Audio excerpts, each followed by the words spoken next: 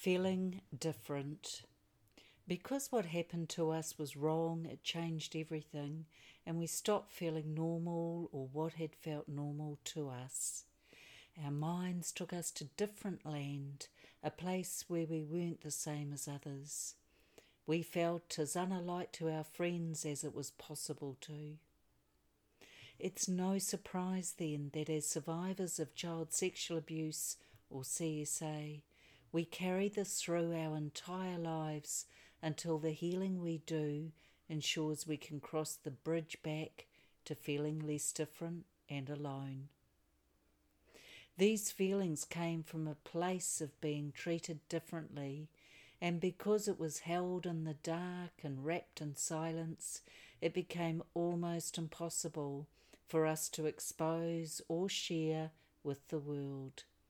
Therefore, keeping the secret and the difference we felt held tightly.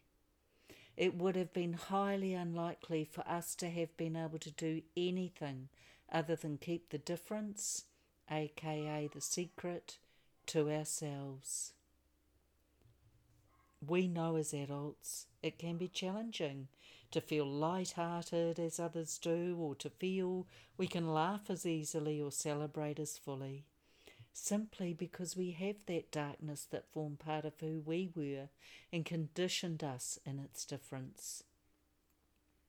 The challenge is managing that difference so that we are free to live our lives fully, openly, and in the light. Feeling different to others shows itself in lots of ways, one of them being how we see the world.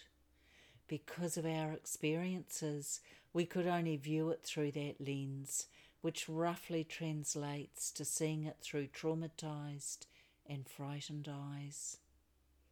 There was no other possibility. 2 + 2 does equal 4. In what reality could having a sense of trust and believing in goodness form our core belief? It wasn't what we experienced, therefore not likely to have featured in our lives. A good analogy would be a cake being made without the baking powder. It's impossible for the cake to rise when it's missing the only ingredient that encourages it to. If we were brought up in a world where safety and praise for honesty, alongside being loved for who we were, was acceptable, we would rise to the top so quickly and easily, the world would look on in shock. This was not afforded to us, which means it would take a small miracle for us to do that. Now that we are healing and can see it all so clearly, there are some questions that remain unanswered. How can we shine? How can we rise? How can we find the way to healing and happiness, even joy? It is possible, and starting slowly is the key.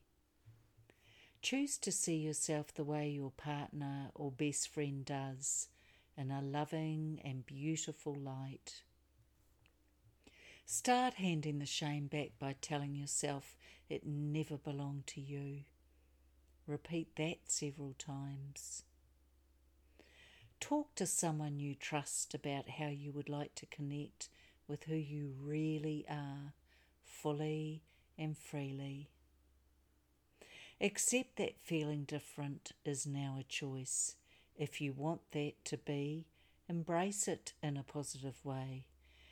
If you would like to feel more sameness, take some action to join others.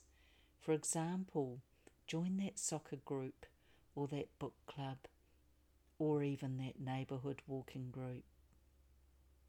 Forgive what you need to in yourself to move forward. Yep, you heard that right. Sometimes we are holding on to some kind of guilt when really we don't need to. Always remember, you are not alone. There are many of us out there. We may be unseen and standing in shadow, but we believe you and we see you and the beautiful person you are.